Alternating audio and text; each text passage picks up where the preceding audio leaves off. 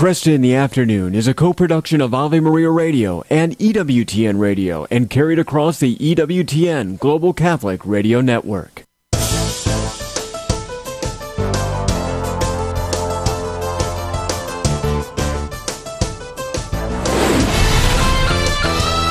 Broadcasting from the studios of Ave Maria Radio in Ann Arbor, Michigan, Al Kresta is ready for conversations of consequence. This is Kresta in the Afternoon. And good afternoon to you. I'm Al Kresta, thanking you for joining me. And it's good to be back with you. Got another hour ahead of us talking about the things that matter most. And I want to thank all those who allowed me to participate in the Corporate Travel's Good News Cruise, which Ave Maria Radio and Corporate Travel sponsor every year.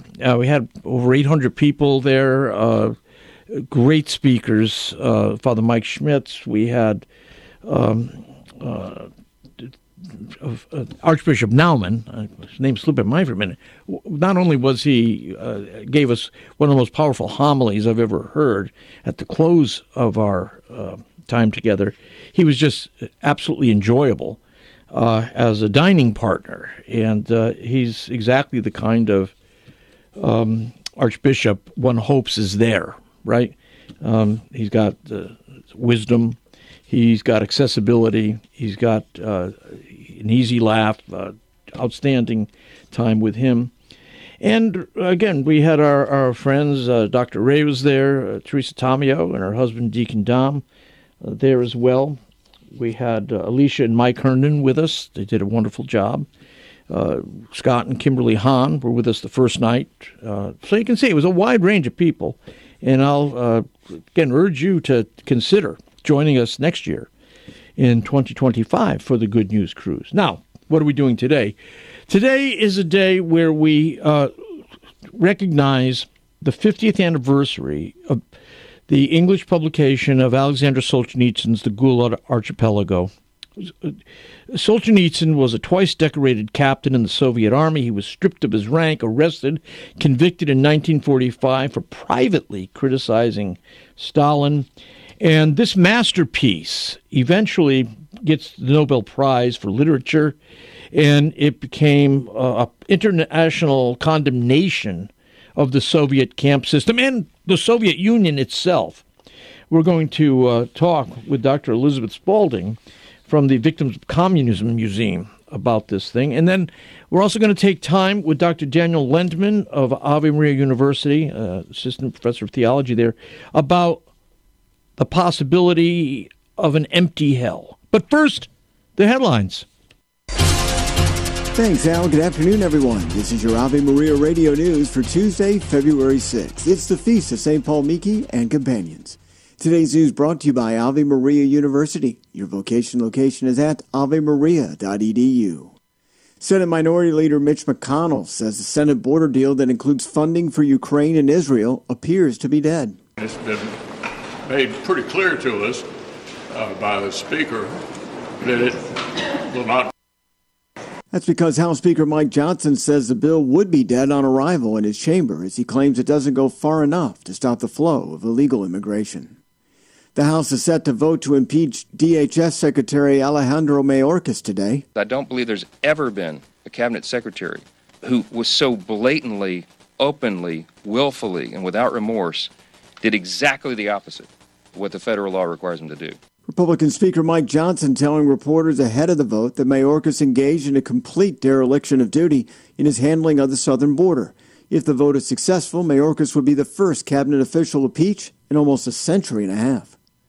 The jury reaching a verdict for the mother of a Michigan school shooter, Ethan Crumley. On count one of involuntary manslaughter as to Madison Baldwin, we find the defendant guilty of involuntary manslaughter. Jennifer Crumley's son, Ethan, shot and killed 4 classmates while injuring 7 others at Oxford High School in November of 2021. Former President Trump is not immune from prosecution related to his alleged efforts to overturn the 2020 election. A U.S. appeals court ruled that Trump doesn't have presidential immunity from criminal charges. White House correspondent and attorney John Decker says Trump is running out of options. Any executive immunity that may have protected him while he served as president no longer protects him against this prosecution. Trump's expected to appeal. From your AveMariaRadio.net news desk, I'm Steve Clark.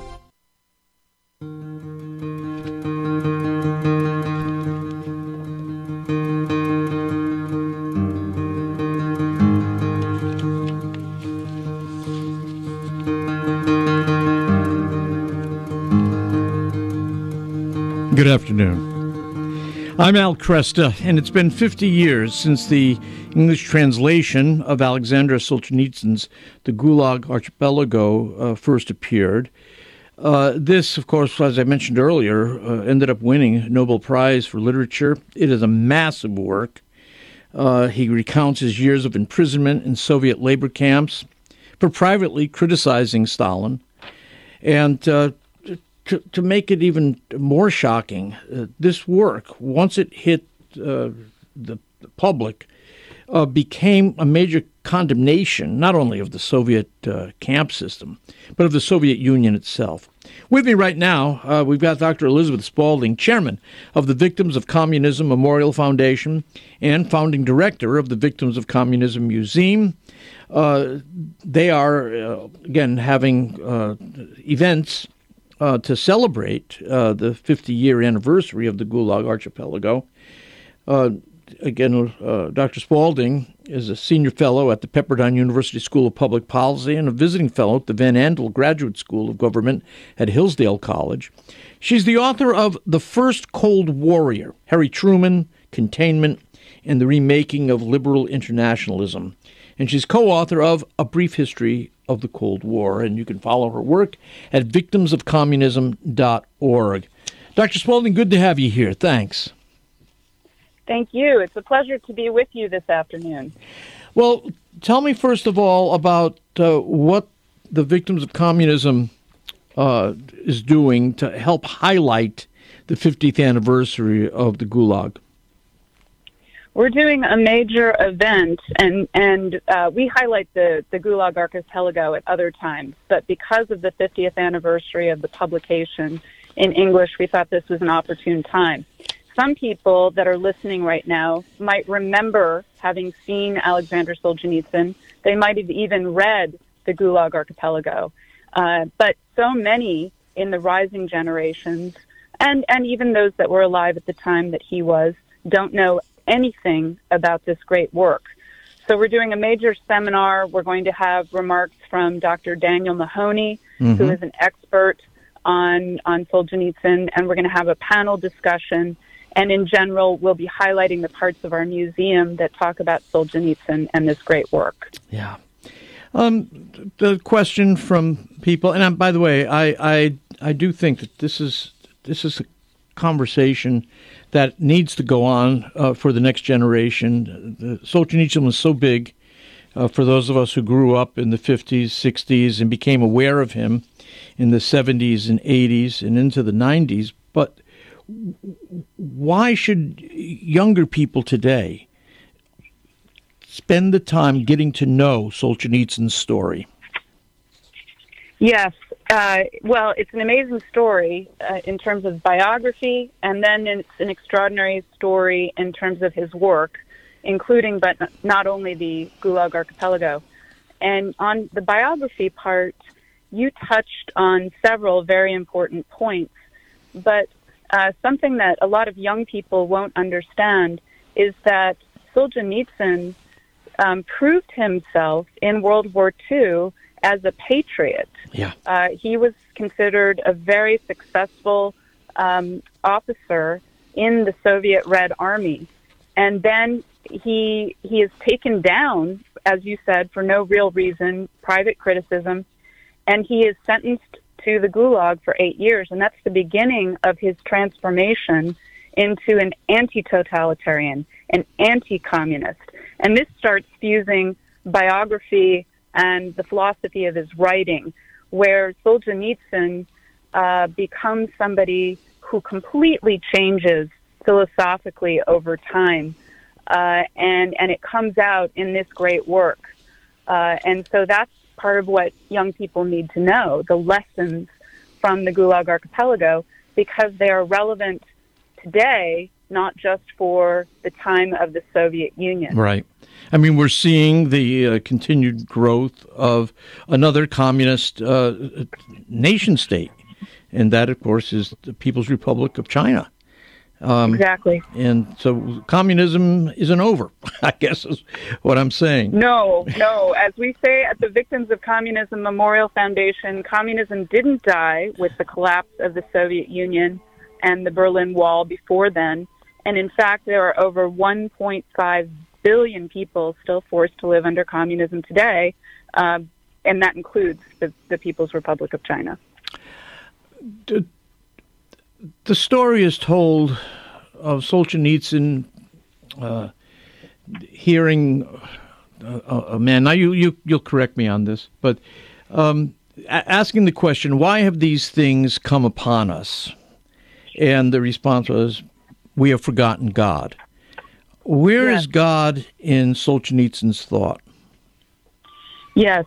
So when you read the Gulag Archipelago, and I do commend it to everybody, and if they don't have time to read the 3 volumes, there's an excellent 1-volume abridged version that Solzhenitsyn himself approved.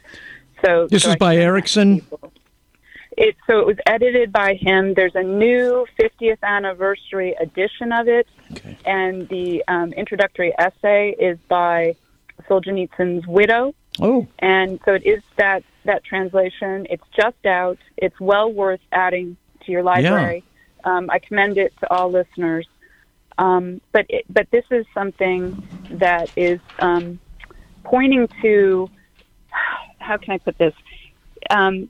Solzhenitsyn is talking about God all the way through the Gulag Archipelago, but it is not shoved down people's throats in the work. It is a present theme, because what he's meditating on is the battle of good versus evil. Yeah. There's an Augustinian tone to a lot of the Gulag Archipelago, and some people may be familiar with one of the most famous passages from the work, where Solzhenitsyn talks about how there's a line running through every human heart, separating good and evil. And what he sees it writ large in the totalitarian communist regime of the Soviet Union, and then he sees it in particular people that he's encountering in those 8 years in the Gulag, which, run the gamut from the camp officials that have a lot of evil in them, to, as he says, almost living saints, people who keep their faith and grow in their faith. And he himself found faith in the Gulag. So by meditating on that battle of good versus evil, he finds God and talks about that. But it is something where you're really changed by reading the work, and understand that he gets this both writ large as well as the battle that goes on within each soul. Would you say that central to Solzhenitsyn's moral and political vision is the non-negotiable distinction between truth and falsehood?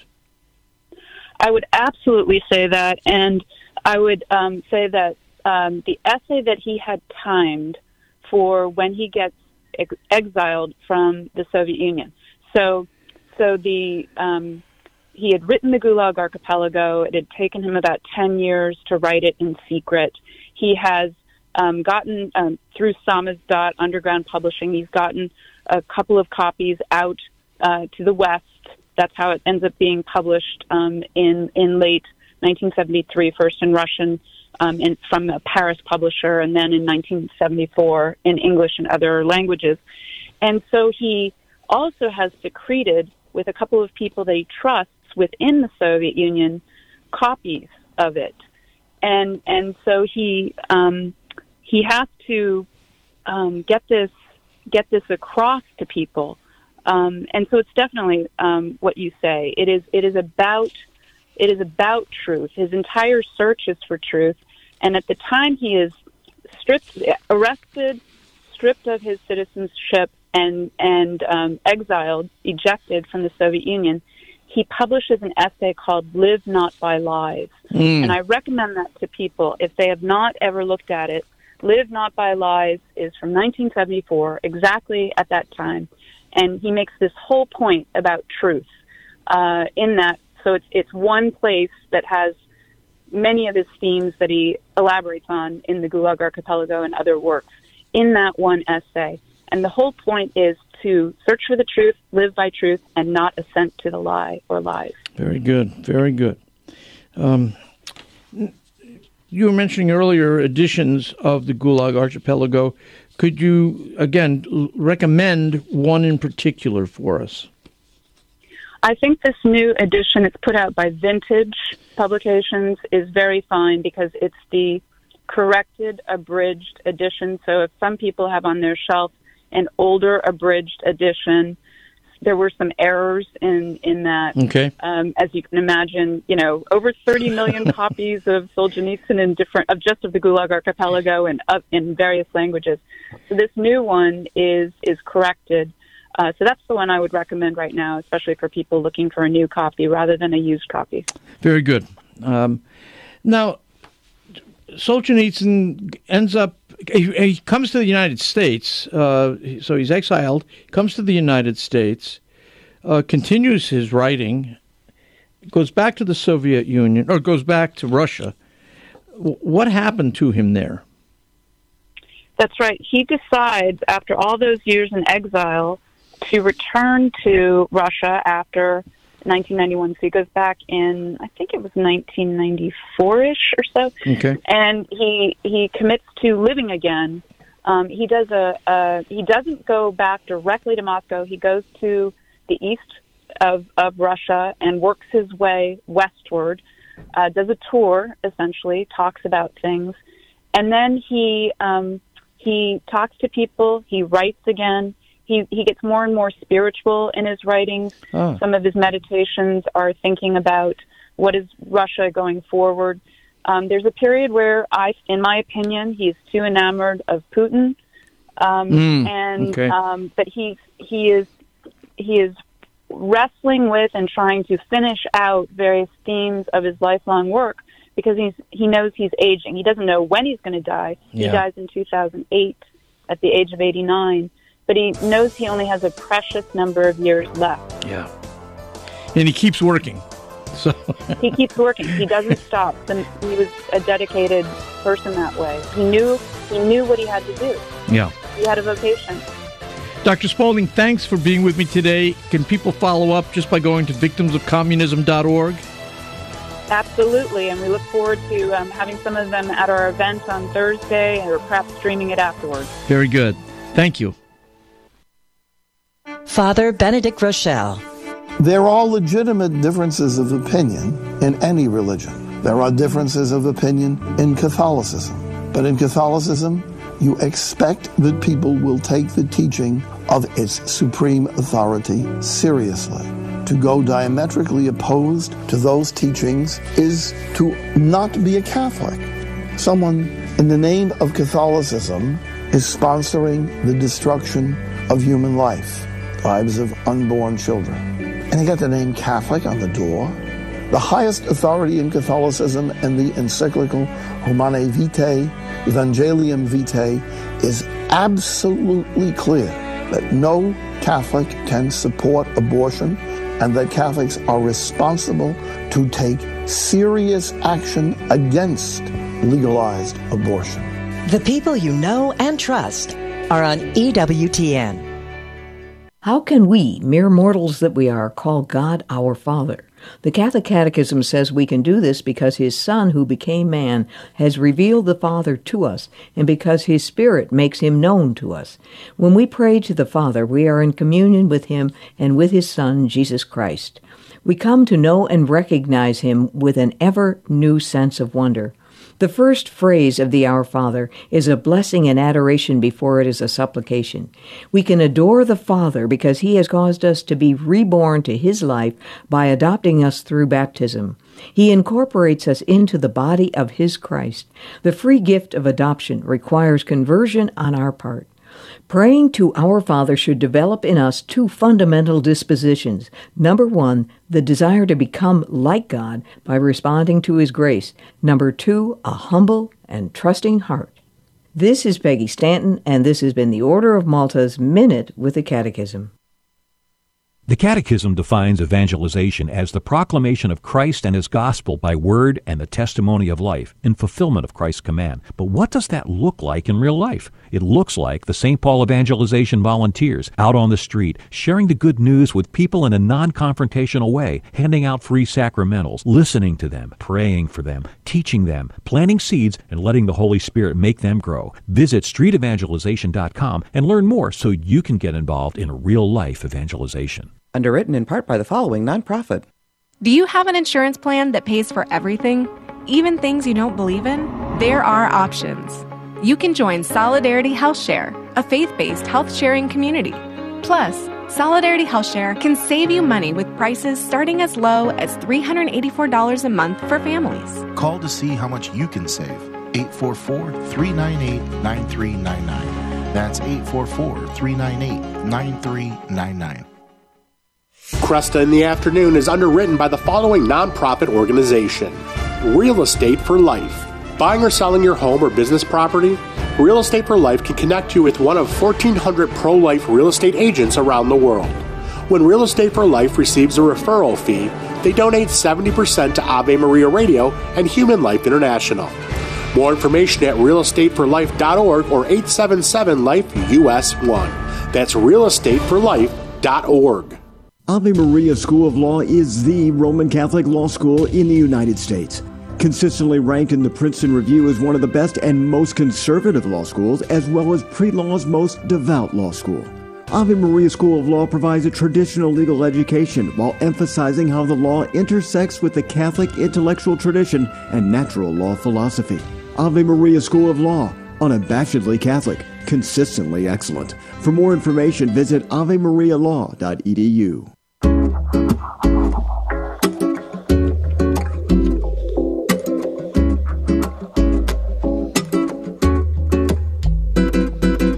Good afternoon, I'm Al Kresta.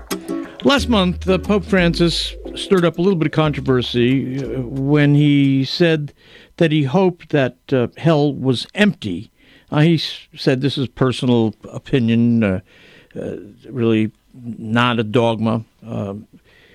But it's a theme which we come across quite a bit.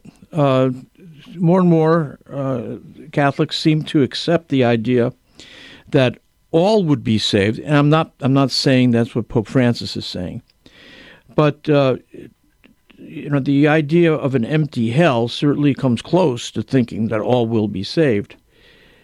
The Catholic Church has very clear teaching on this over the centuries. The biblical material is clear, although, of course, there's always challenges to exegete passages clearly and in their original context. But I wanted to take some time to go over this idea of hope for an empty hell, or dare we hope that all would be saved, using the language of the theologian Hans Urs von Balthasar, and to help us sort through the different aspects of this debate. We've asked Dr. Daniel Lendman to join us. He's assistant professor of theology at Ave Maria University, and it's a great pleasure to have you with us today, Dr. Lendman. Thank you. Thank you so much. I'm so glad to be here. Well, let's talk. Let's go to the Holy Father first and his, casual remark that he made. How did you hear it? What did you think of it? Well, my sense is I kind of know, I think, what he's wanting to express. Because I've heard this kind of thought before, and I would even like to say I've felt something. When you consider or contemplate sort of the terrors of hell, it's just your kind of brotherhood with your fellow man. You should find that repugnant, and of course not desire that for any of your fellow men. And so there should be this initial kind of fervent hope that, please God that no one endures such a thing. Right. Yeah, no, I understand that, and I don't think anybody who hasn't felt the horror of hell just simply hasn't thought about it. That's right. He made clear he wasn't pronouncing a dogma. He's giving voice to a personal opinion. Right now, in American Catholicism, there's kind of a lax attitude towards questions of salvation. And there are many who, I think, as they casually think about this, they like to believe that all will be saved. Now, once we get to that, we're dealing with a real challenge to Catholic teaching, right? I think so. I think that's where you kind of you take a step too far in that regard. As you have already alluded to, the Church has defined emphatically at the Fourth Lateran Council that there is a hell, and that it's eternal. That's really taking up again a teaching that was had against sort of the errors of Origen, and that was defined by the Council of Constantinople back in the 500s. So the teaching about an eternal hell, where the punishments are eternal, that's just emphatic. Now, it is also important that the Church is not defined that anyone is in hell. Mm-hmm. So if we're just thinking of what has been magisterial, the Church is defined, aside from demons. And demons are persons, too. So we can't forget that. And so in that sense, when you're talking about an empty hell, well, we know that at least there are some, persons inhabiting hell that are suffering those punishments. And that's an important teaching to keep in mind, I think. Mm-hmm. I think there's a lot of things to reflect on here, but to the point you're asking about in particular, about whether we can say, that hell is not, and that there's no human persons there. You have to be very careful. Now, you've made reference to Balthasar's book, Dare We Hope That All Men Be Saved. Mm-hmm. What's interesting, the English title is almost more provocative than the German. The German is Was dürfen wir Hoffnung, which really is what may we hope. And it's a little more speculative. And interesting. There might be some various ways into interpreting Balthasar, and I've read a number of things, but I think in one way, if you see it as kind of Balthasar focusing on sort of the extremes of what hope can look towards in a certain way, and sort of, especially in light of God's mercy, I think that's kind of the direction that Balthasar was going. But even there, it's notable that in his book, he doesn't take up one of the most explicit texts in Scripture on this, and that's from the letter of St. Jude. And there in Jude, verse 6, it says, "And the angels that did not keep their own position, but left their proper dwelling, have been kept by him in eternal chains in the deepest darkness until the judgment of the great day, just as Sodom and Gomorrah and the surrounding cities, which likewise acted immorally and indulged in unnatural lusts, serve as an example by undergoing a punishment of eternal fire." Wow. Yeah. And that's a terrifying verse in many ways, but verses. But it again, maybe there's a creative way to interpret that, but it seems to me a kind of emphatic reading that there seem to be human beings populating hell and suffering eternal fire. And this is not even to bring up the case of Judas, which, again, the broad patristic consensus is for how to take it. It is better for him to have never been born, right, is that he is also suffering eternal punishment. John Paul II, in Crossing the Threshold of Hope, kind of backpedaled a little bit on that, where he says, even when Jesus says of Judas, you know the passage. Yes. Yeah. Okay. And that's and this is where I am. I have the utmost respect for John Paul II. I don't want to sort of fight with him about that. Right. But at the same time, my own disposition, and a safe disposition, I think, is just a docility to the patristic patrimony that we have.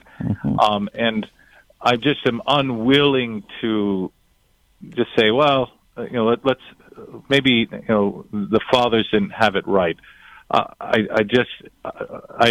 makes me anxious. Sure, understandably. And, Avery Dulles, addressing this issue on the population of hell back in an essay he did with the First Things in 2003, said many saints and doctors of the church, including St. Augustine and St. Thomas Aquinas, have taken it as a revealed truth that Judas was reprobated. So, and he mentions Nero, too, which I was unaware of, but apparently some of the fathers placed Nero in that company in hell. It is interesting, though, isn't it, that we don't have like a list of names of those in hell. We, of course, know many of those in heaven, but we don't have a similar list for those in hell. And I think that, because it's not the church's decision. That's important. Right, and I think, I don't think, we'll never get such a thing. Right. And I think for the simple fact is that, frankly speaking, the church doesn't care about the souls in hell. Those such are wholly beyond her power and wholly beyond her concern. And so it becomes, sort of a moot point. Have a canon of the damned or something like that. Right. It's just there's no purpose.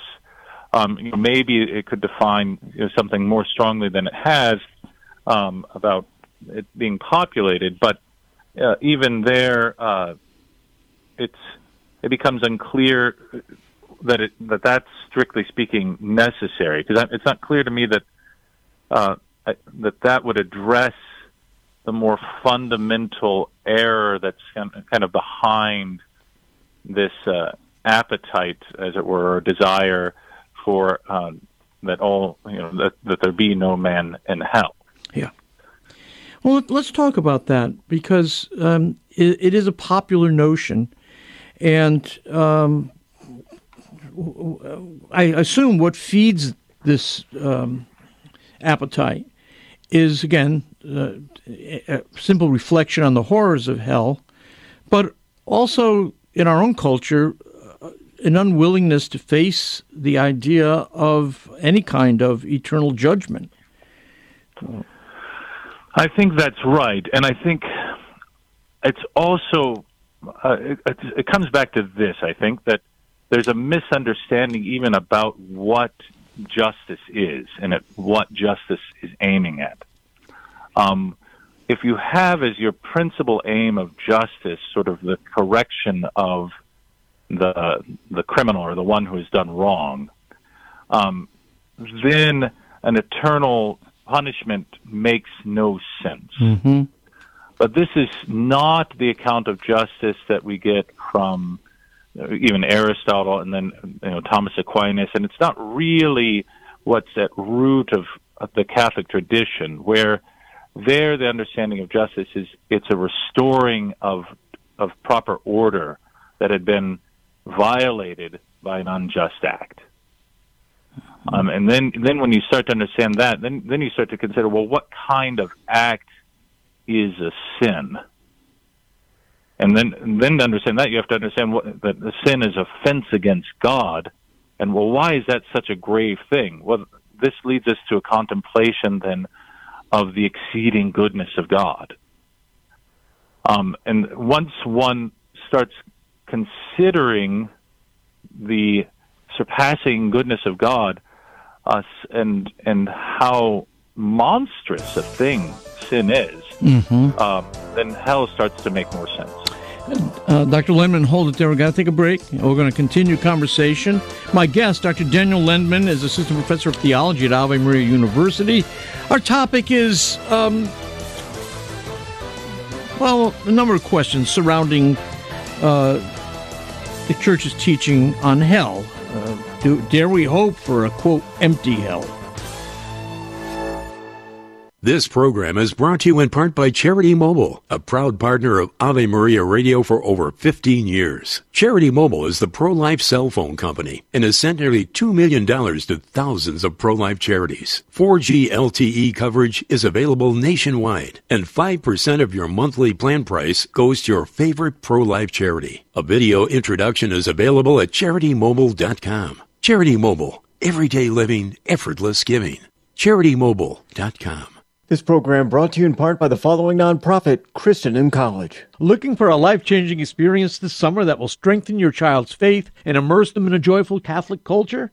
Well, send them to Christendom College's high school summer program, The Best Week Ever. It's located in the beautiful Shenandoah Valley of Virginia, and The Best Week Ever is one of those gifts that keeps on giving. You can learn more and apply at bestweekever.com. Mention Al Kresta when applying. That's bestweekever.com. Support for this Ave Maria radio program comes in part by the non-for-profit St. Anthony Services. Are you shopping for mortgage products, Catholic investing, Catholic health, real estate, or estate planning? StAnthonyServices.org can help you find a Catholic professional for these needs. They regularly connect faithful citizens with faith-based professionals that share our Christian values. More information at StAnthonyServices.org or 877-LIFE-US1. Do you own popular index mutual funds or ETFs? If so, you're automatically own shares of companies that conflict with your moral beliefs. Ave Maria mutual funds are managed to conform to pro-life and pro-family values. Long-term investors can invest in the no-load Ave Maria mutual funds. The experienced professional portfolio managers make decisions based on investment fundamentals and pro-life values. You can learn more about Ave Maria mutual funds today at 866 Ave Maria or visit AveMariaFunds.com. Catholic Connection with Teresa Tomeo.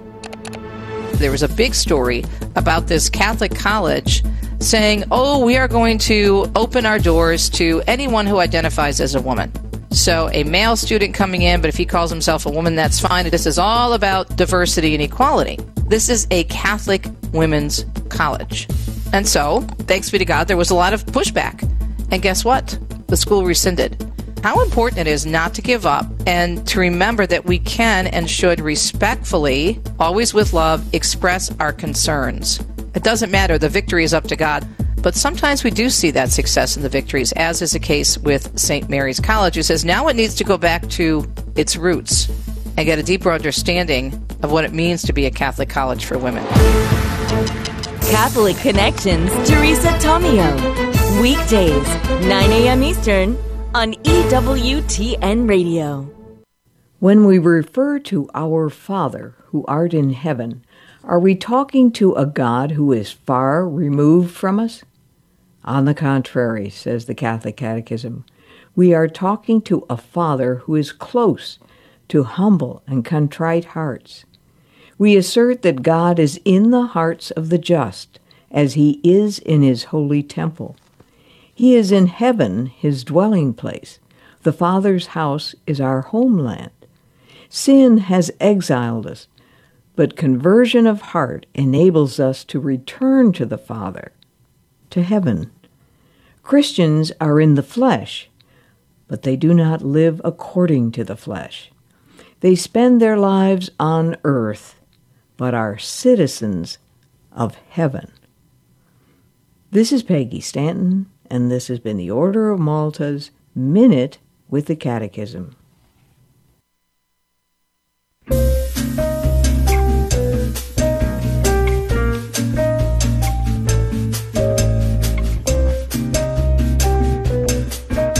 And good afternoon. I'm Al Kresta. With me is Dr. Daniel Lendman, Assistant Professor of Theology at Ave Maria University. And our discussion today, initiated by Pope Francis's comments last month, that he was asked how he imagines hell, and he said he likes to think of hell as empty and hopes that it is. He did make it clear that this was just a personal view, not a dogmatic case. But the question of hell has been debated by theologians over the years, the nature of it. Before the break, we were talking about the idea of justice, and that to think of hell simply as a matter of quid pro quo kind of justice. Well, you get what you deserve in that sense. It doesn't really quite get it. You were saying, though, Dr. Lendman, that to get a sense of the appropriateness of hell, we have to, first of all, understand the overwhelming goodness of God that is being rejected. Am I wrong? Reflection, maybe that's almost the backwards way to think of it. Go ahead. And what I mean is just God, everything that's revealed to us in the Scriptures, there's a reason for it, and it's teaching us about God and about how we're to relate to God. And so if we take as just a given that there is this reality of hell, which I think we're bound to by Scripture and by the magisterial guidance we have, then, well, what's the purpose of this teaching? Yeah. I think you can say, well, there's this inspire kind of fear or something, but that's hardly sufficient, it seems to me, and especially since we don't want to dwell in that what they call servile fear, where we just are good because we fear hell. We want to, not just because I dread the loss of heaven, things of hell, but most of all because they offend Thee, my God. Right. Yeah. So this idea that we want to avoid sin because of love of God, and that I think then is where the real fruit of meditating upon the reality of hell comes. It's, that's such a thing that's almost unimaginably, it does seem to be unimaginably horrible for us. Yes.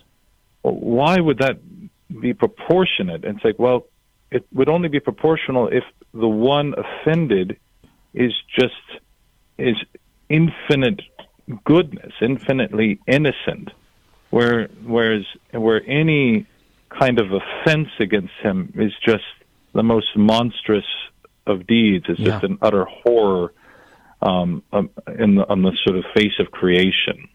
That's very well said. And let me kind of flip that for a minute, because you'll hear universalists argue that surely a God of goodness and a God of love will save everyone. It's intrinsic to his character. What's wrong with that kind of thinking?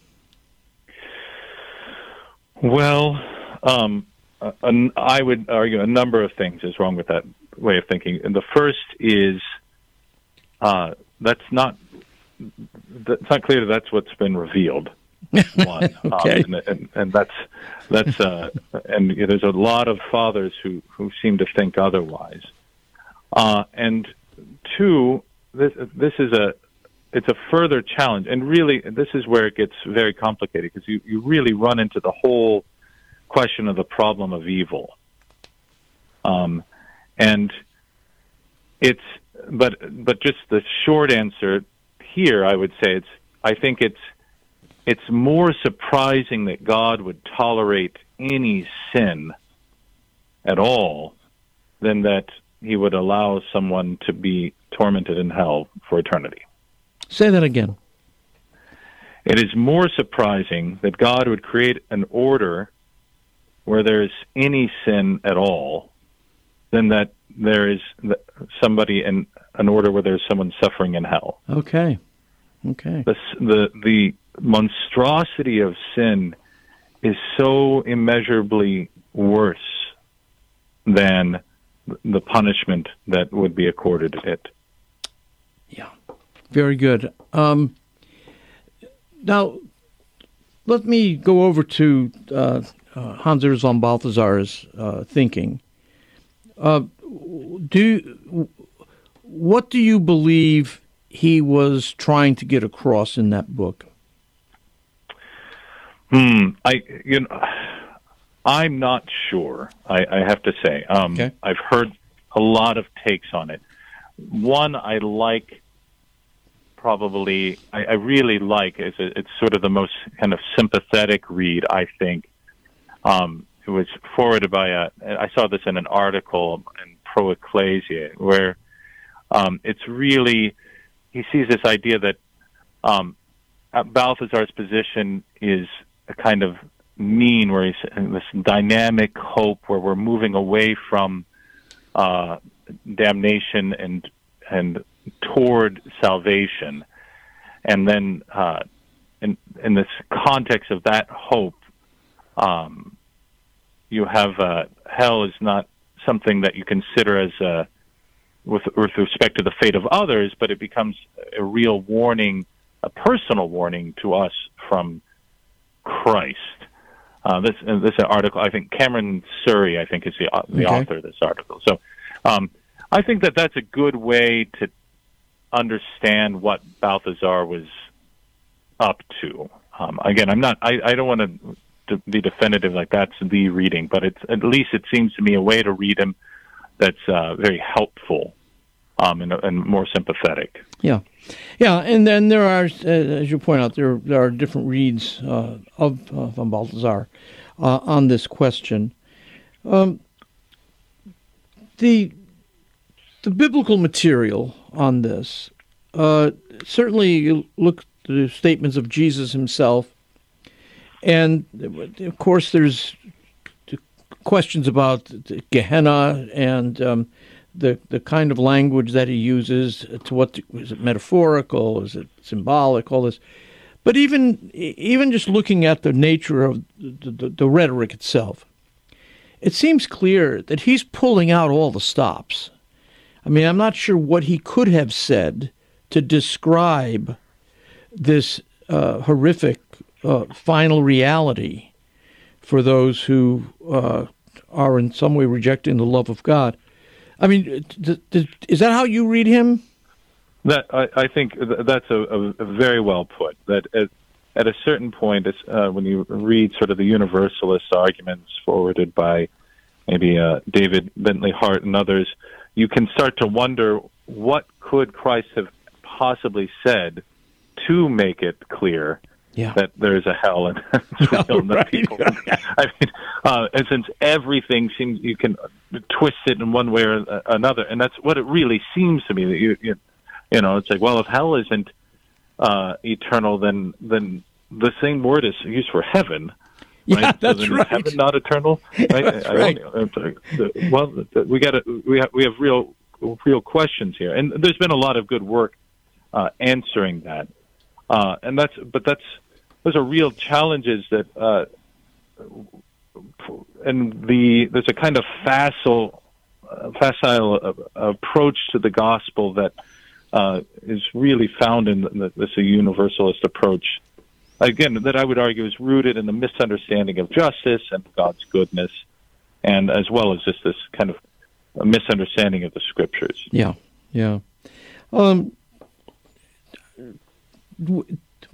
Take us back to the consensus of the fathers on this.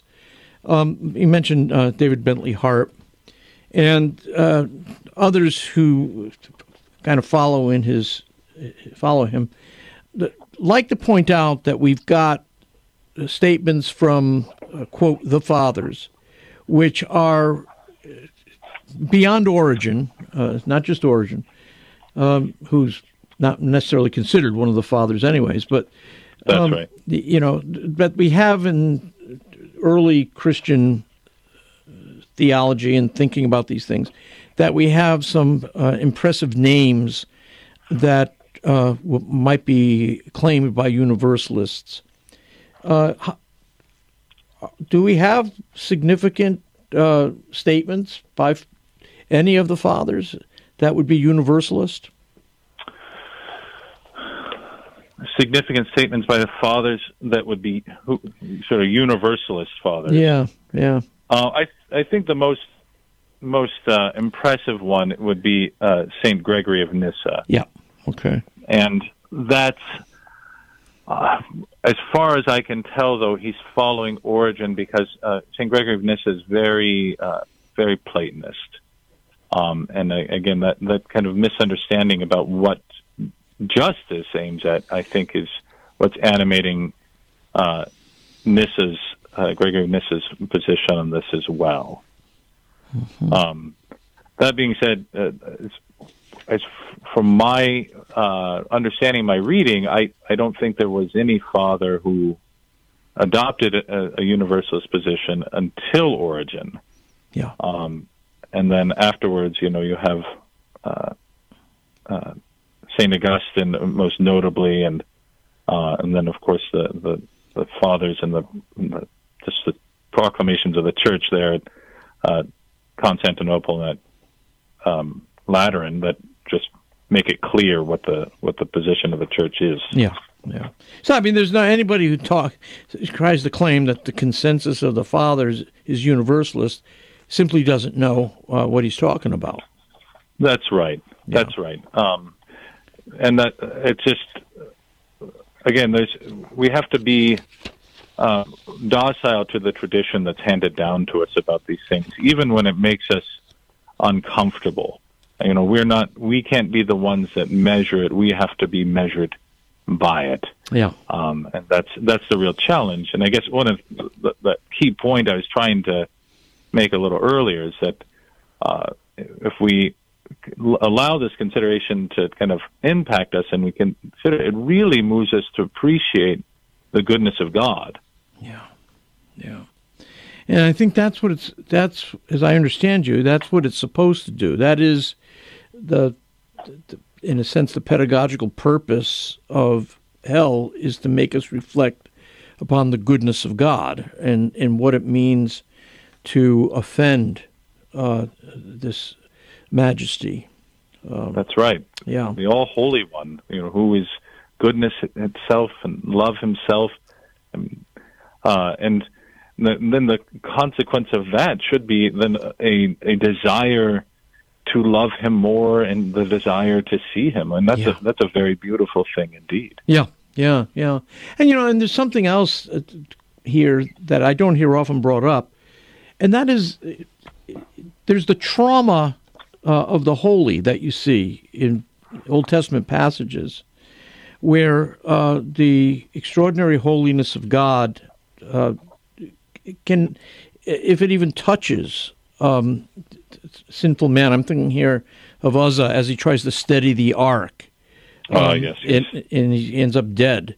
And also in terms of the Blessed Mother, the reason for her Immaculate Conception, it seems to me, is that the All-Holy One who inhabits eternity, to take up residence within a womb of a sinful person would be to evaporate that person. It would be terrible. That would be the sense. So you get this great insight into the mercy and love of God. Yeah, exactly.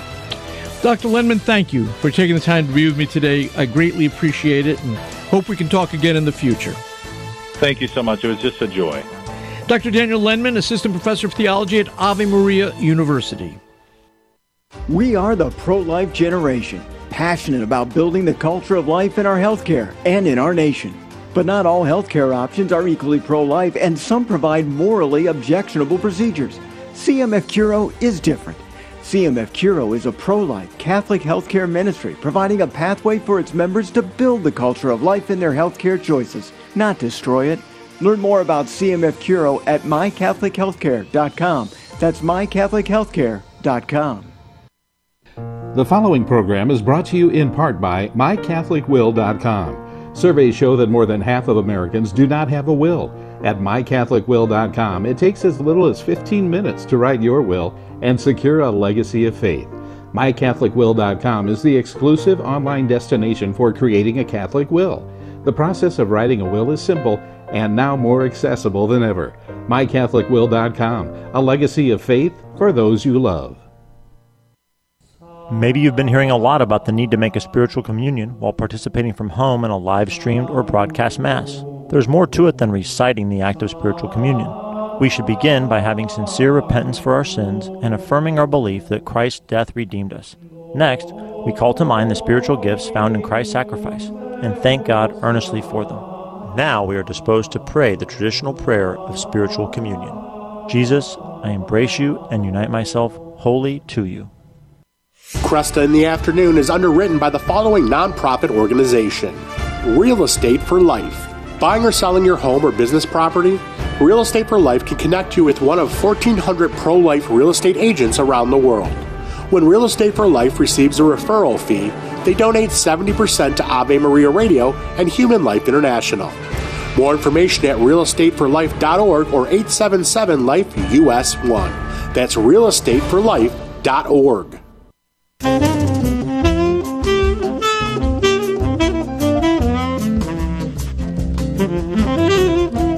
Good afternoon. I'm Al Kresta.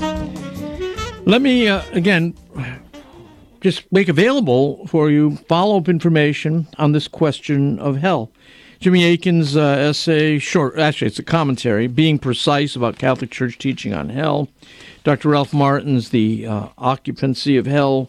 We've got The Older Population of Hell by the late Cardinal Avery Dulles. Those are all available in the Kresta Guest Archives, and more will be there as well. But those are some that you'll be able to take a look at today. And I would also urge you to listen to this 2-hour conversation that Dr. Ralph Martin, Dr. Michael McClymont, and myself held on the question of universalism and whether, in fact, there's any way of being faithful to the Catholic tradition and saying that all will be saved. Can't be done, but we talk about it for 2 hours. Kresta in the Afternoon is a co-production of Ave Maria Radio and EWTN Radio and carried across the EWTN Global Catholic Radio Network. To follow up on any of the guests or information presented on today's program, visit the Kresta Guest Archive at AveMariaRadio.net.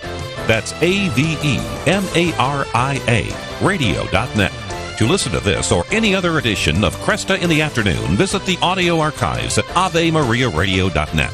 Or to order a CD of the program, call 734-930-4506 or email orders at AveMariaRadio.net.